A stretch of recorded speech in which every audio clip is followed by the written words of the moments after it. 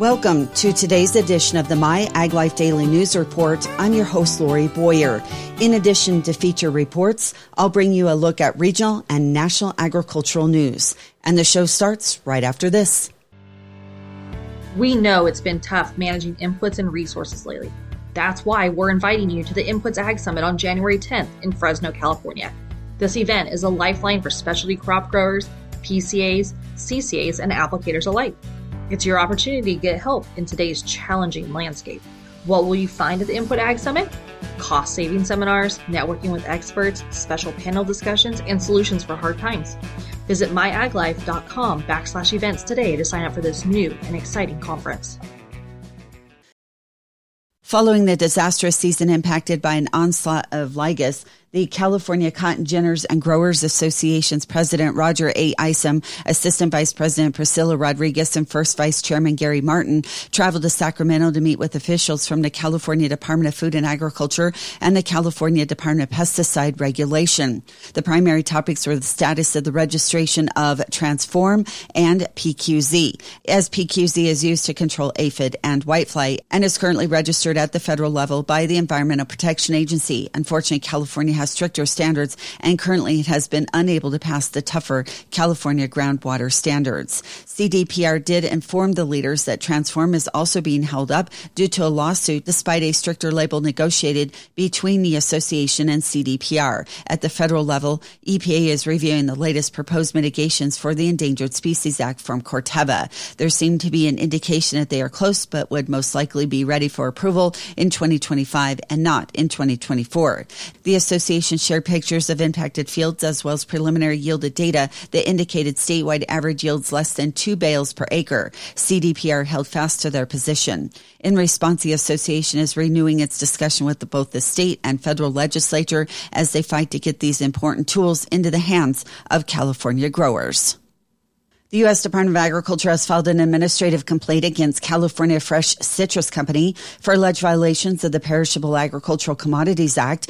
The company operating in California allegedly failed to make payment promptly to two produce sellers in amount of just over $1,128,000 from March of 2019 through March of 2020. CFCC will have the opportunity to request a hearing should USDA find that the company committed repeated and flagrant violations. It would be barred from the produce industry as a licensee for 3 years or 2 years with the posting of a USDA-approved surety bond. Furthermore, its principals could not be employed by or affiliated with any PACA licensee for 2 years or 1 year with the posting of a USDA-approved surety bond. It's a mixed bag of news for California farmers. In the citrus industry, California is expected to produce more than twice the number of oranges as Florida in 2022 and 2023. Prices for California oranges and lemons are up during the holiday season. Valley Navel orange prices are reported to be higher for many sizes, just below the previous year's strong prices. Lemons are also experiencing strength compared to the last few years. In the stone fruit category, peach, plum, and nectarine growers are closely monitoring the situation with Prima Wawona, a major player in the industry that declared bankruptcy. The company, now owned by private equity firm Payne Schwartz, announced the possibility of being sold through a court-supervised auction process this month, with 15,000 acres of tree fruit in the San Joaquin Valley and a significant packing house and cutler, Tulare County. The industry hopes for a resolution before the 2024 season. Increased costs, weather-related impacts, and allegations of mismanagement have contributed to the company. In the walnut industry, many growers are facing an uncertain future after several years of declining prices, averaging well below the break-even point. Growers have responded by removing thousands of acres of trees. Processors reportedly prefer only specific walnut varieties, leading to challenges for growers. The recent walnut cash selling season in Tulare County experienced low prices and limited processor demand, resulting in fewer gleaners collecting leftover nuts after harvest. Factors contributing to the challenges include oversupply of trees, high tariffs, port backups, tougher overseas competition, and heat affecting nut quality. The USDA reported the total 2022 California walnut crop purchased from producers at 677,999 tons, with an average price of 30.4 cents per pound. Growers received $3 a pound 5 years ago. As part of the Walnut Bargaining Association, some growers are advocating for not accepting prices lower than 60 cents a pound for good quality Chandler walnuts, though this is considered a marginal and unprofitable price for many. A more favorable price around 80 cents a pound is suggested to be helpful for growers. Congressman Jim Costa is celebrating an anniversary of the Farm to Food Future Initiative, a critical program funded by a $65 million federal grant. He said 1 year ago they secured the largest federal investment in the Central Valley to invest in communities and fuel agricultural technology and workforce innovation. Now those federal investments are developing new technologies, improved farm productivity, and good-paying jobs in underserved communities. He says he is proud to see these federal dollars developing a vibrant, more inclusive economy for the people of the Central Valley. The F3 initiative was submitted to the U.S. Economic Development Administration's Build Back Better Regional Challenge in October of 2021. The EDA received 529 applications from regions in all 50 states and 5 territories. On September 2nd of 2022, President Joe Biden announced its awardees and named the F3 initiative as the recipient of $65.1 million in federal funding, the largest federal grant ever awarded to the Central Valley and the only project awarded funding in California. Costa was the only member of the Valley delegation who voted to pass the American Rescue Plan, which funded this project, and he supported this project from the beginning by working with local, state, and federal partners to advocate for the Valley getting this much-needed and deserved investment, according to information from his office. The F3 initiative is focused on implementing agricultural technology, climate-smart initiatives, and workforce development in the Valley through industry-university research partnerships to develop sustainable food production solutions, agri-food technology commercialization, workforce development in agri-food technology, and inclusive innovation and economic development for Central Valley small businesses. To amplify the project's success, U.S. Assistant Secretary of Commerce for Economic Development Alejandra Castillo visited the Central Valley to provide resources and assistance for interested partners. We're waking up to a new dawn in agriculture, a better way, where farmers stop working the soil and start working with it. At Huma, our carbon-rich, humate-based products improve soil health and fertility, deliver nutrients more efficiently, and reduce crop input costs. Welcome to Humic Solutions with a human touch. Visit huma.us to learn more.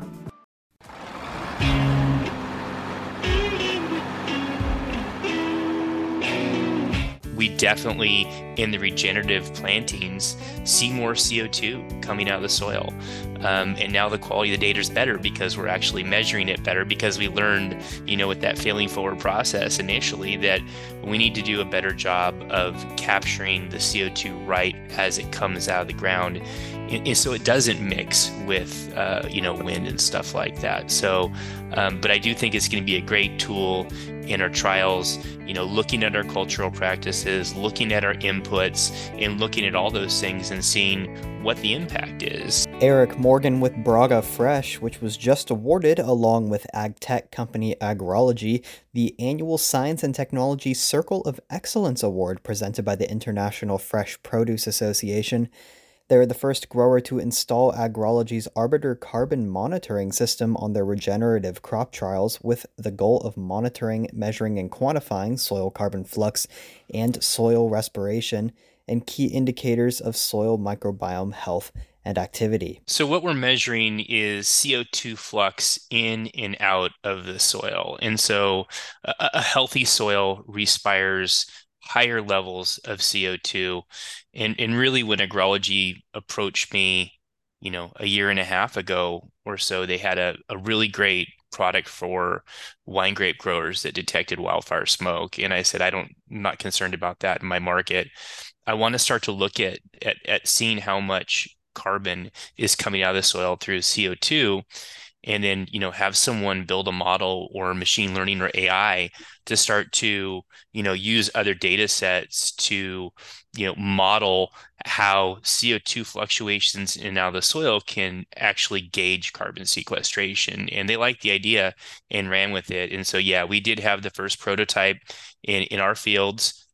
We kept it in our regenerative stuff, but really the way that I'm looking at it now is it's really a great tool in the toolbox that's going to help us answer a whole lot of questions. And we're excited to see where we can take it. Morgan was transparent and noted successes as well as failures with using and analyzing data from the carbon monitoring system.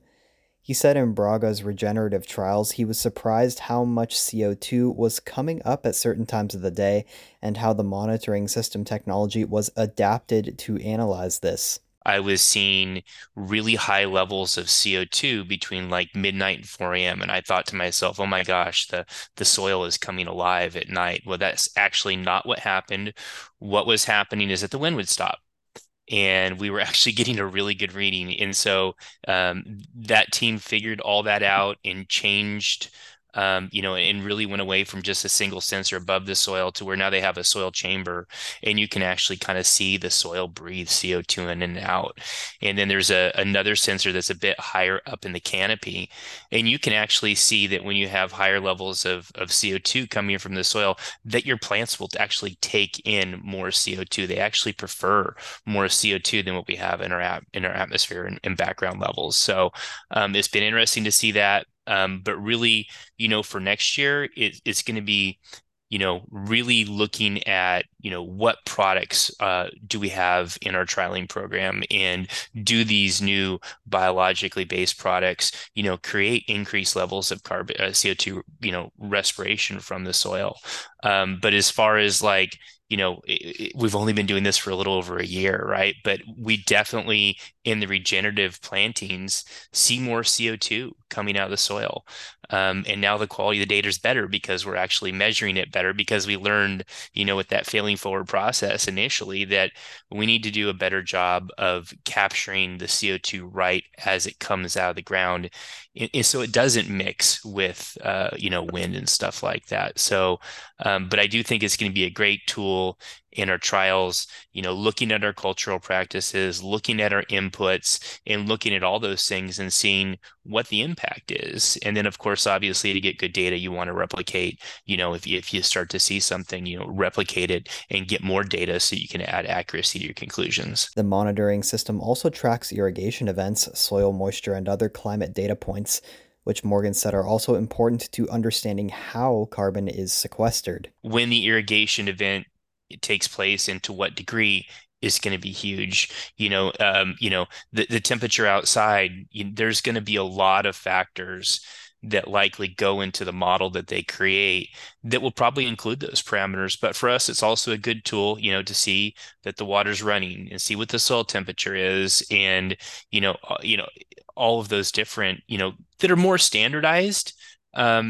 instrument measurements that we already have in farming, but really leveraging that data for a different goal when you start to add in, CO2 flux as a measurement. Morgan had this to say about Braga's motivation for participating in the regenerative agriculture movement, noting it might take a while for the market and consumer to catch up, but that it is the future of agriculture.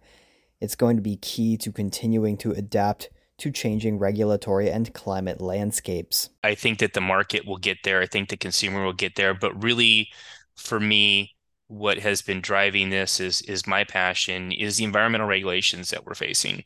In my tenure, seeing the loss of pesticides on the conventional side, we have new neonic regulations that are coming down the road after the first of the year. The water board, each region has their own water board issues, and to me, one of the common denominators that we have that is creating environmental issues is tillage. And so, I'm kind of really want to address how we look at tillage, and see, how improving, changing, reevaluating tillage operations can help us meet those environmental milestones. 2050 is the roadmap to sustainable pest management in the state of California. And I don't think that there's any products that we have available right now that will be available in 2050. And they're going to want us to use biologicals, and they're going to want us to harness the natural system. And I will say that there's something to it. There's something to a healthy soil. There's something to a healthy plant. There's something to, high levels of CO2 coming from your soil. And, in my background, really primarily, I have an organic specialty, obviously, but, I started off in conventional stuff and, have written methylbromide recommendations and everything else. But to me, on the environmental regulations side, the writing's on the wall and it's on us to adapt. And I don't want to be the last one, holding out and not have the answers. I prefer to pursue alternate answers right now and see if we can get there a little bit ahead of time, because it's painful when government pulls the carpet out from underneath you, and it's going to happen, and it's happening every day to some degree, and whether that's warranted or not, it doesn't matter. It's not under my control. So really, how can we adapt our practices, mindset, get new science, leverage new science to meet these goals? And because to me, fighting, against what the Water Board wants locally for the last 10 years or more, really haven't seen any progress. And it's getting harder every day. So really, what can we do, looking at things with a completely different perspective to try to move things forward? And that's the goal. And I do think that the regenerative mindset really addresses a lot of those things. You're listening to My Ag Life. I'm Taylor Chalstrom. We're thrilled to announce that the North Valley Nut Conference is taking place on January 31st at Silver Dollar Fairgrounds in Chico, California. This event is held in conjunction with University of California Cooperative Extension. It's a golden opportunity for professionals in the tree nut industry. Network with our exhibitors and sponsors who are committed to your success in the orchard. Earn valuable continuing education units and expand your knowledge on the latest industry trends. Listen to our expert speakers share valuable insights and practical advice, but attendance is filling up fast, so make sure you visit myaglife.com/events and register today. We hope to see you there. Senator Chuck Grassley, a Republican from Iowa, and Representative Chip Roy, a Republican from Texas, called on Senate and House leadership to address several important topics in writing a new farm bill. They're asking leaders to address the impacts of inflation, waste in farm and nutrition programs, and foreign influence in U.S. agriculture. In a letter to leaders in both chambers, they say the administration and its reckless spending have led the U.S. to record inflation. By making conservative reforms to key programs, they will be able to tame inflation while also keeping in place a responsible safety net for U.S. farm families. They're also calling for the reforms to the SNAP program by citing a $1.2 trillion price tag and grow error rate. They're also urging Congress to bring more accountability to the USDA's Commodity Credit Corporation, which they say is a bureaucratic slush fund, and oversight would save $8 billion a year over 20 years. The National Milk Producers Federation Senior Vice President of Member Services and Governance, Chris Galen, provides an update on the federal milk marketing order. USDA has been holding a hearing since the end of August on ideas and proposals to revamp the federal milk marketing order system. And so, as I said, they took a break in November. It resumed here just last week. This week, they are meeting in the suburbs of Indianapolis, but it's going to go into hiatus yet again here after December 8th until sometime probably mid-January. We're hoping that most of the work is done.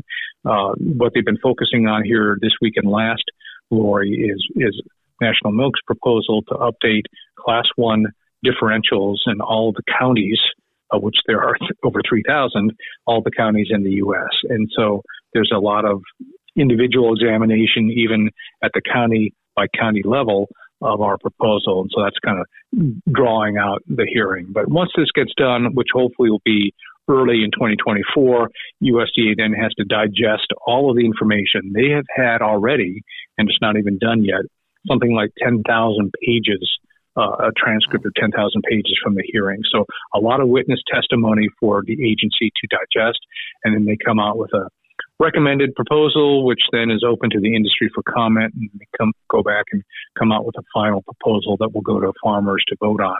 Galen says National Milk is hoping the changes will be done and finalized by this time next year.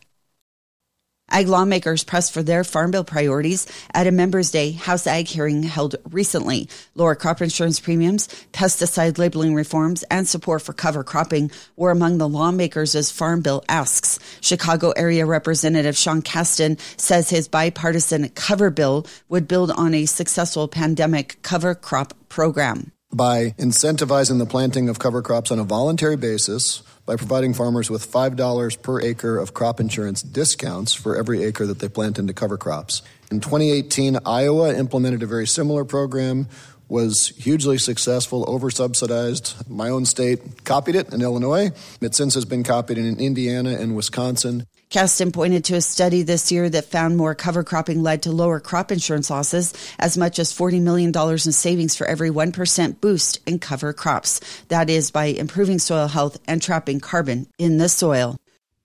U.S. Agriculture's climate change mitigation efforts were showcased at the recent COP28 meeting. USDA Ag News reporter Gary Crawford. In last year's UN climate conference, COP27, U.S. agriculture was in some cases on the defensive about its work on climate change, but in this year's conference, just concluded, we flipped the script for American agriculture. Agriculture Secretary Tom Vilsack on the phone with reporters right after the conference in Dubai, which he said was a much different experience this year. There was no need for us to be defensive, but in fact we could articulate proactive leadership in the climate space.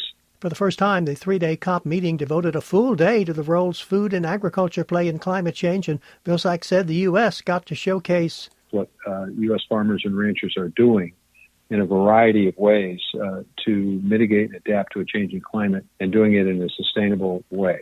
And Vilsack said from what he saw and heard at the conference, there's real interest in what the U.S. is doing and interest and excitement in what we're doing. This is Gary Crawford reporting for the U.S. Department of Agriculture. John Deere has introduced a self-repair solution available in the U.S. through its Equipment Mobile app. Using a John Deere Operations Center account, Deere customers operating compatible 4G connected machines can use this solution to complete secure software updates directly to an embedded controller through a user-friendly interface using the Equipment Mobile app. Available on both iOS and Android at no cost, the Equipment Mobile app helps John Deere customers manage, maintain, and keep their equipment running, according to the company. Deere also says the software updating program is another step towards digitizing self-repair for its customers. Fresh produce industry stakeholders came together to launch the Ethical Charter Implementation Program in early November, which aims to recognize and strengthen engagement around labor practices in a fresh produce industry without additional audits. 6 founding buyers, which include Costco, Wholesale, Kroger, McDonald's USA, Sam's Club, Target, and Walmart, are inviting more than 100 of their suppliers to use the capacity building platform to strengthen their farm labor management systems. Those suppliers are in turn inviting growers to the ESIP Lab online platform to assess their labor practices. ESIP Lab offers 3 channels for engagement. In the Learn channel, growers explore the management systems required to implement each principle of the Ethical Charter on responsible labor practices. In ESS channel, growers rank their own management systems, understanding that they can answer honestly because their responses are not visible to their customers. Lastly, the Benchmark channel allows growers to track progress over time as they prioritize and address opportunities to strengthen their systems. ESIP measures an employer's willingness to engage and improve labor practices rather than testing compliance with a standard. Suppliers who were involved in a program's development and testing also affirm the value of creating better alignment with the Ethical Charter through capacity building rather than through a compliance program and additional audits. The program is funded by an annual subscription fee paid by the buyers, suppliers, and growers who use ESIP Lab. Buyers pay $25,000 a year. Suppliers pay between $1,800 and $9,000 depending on their annual sales, and growers pay $200 a year. Founding buyers also committed an additional $100,000 each for the platform's development. ESIP will generate a single engagement profile for each grower and supplier, which they can share with as many customers as they choose. Additionally, industry groups published the Ethical Charter on Responsible Labor Practices in 2018 to provide a common baseline for accountability and transparency that can be widely understood, accepted, and applied across the global produce and floral supply chains. In 2020, several major buyers and suppliers came together to develop ESIP as a way to support agricultural employers to implement the principles of the Ethical Charter. They agreed that ESIP should focus on capacity building rather than compliance testing and should not impose more audits. After pilot program in 2021. The Walmart Foundation made a $2 million grant in 2022 to help launch and scale ESIP as a self-assessment tool to strengthen labor management systems at the field. And the Equitable Food Initiative is a capacity building and certification nonprofit that works to improve the lives of farm workers and drive business performance by integrating worker voice and engagement throughout the supply chain.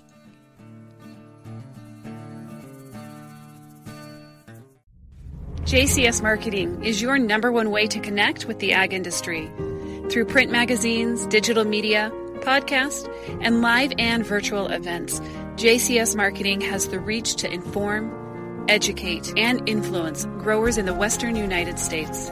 Everywhere you go, you see West Coast Nut Magazine on every one of my customers' tables. So that tells you everything.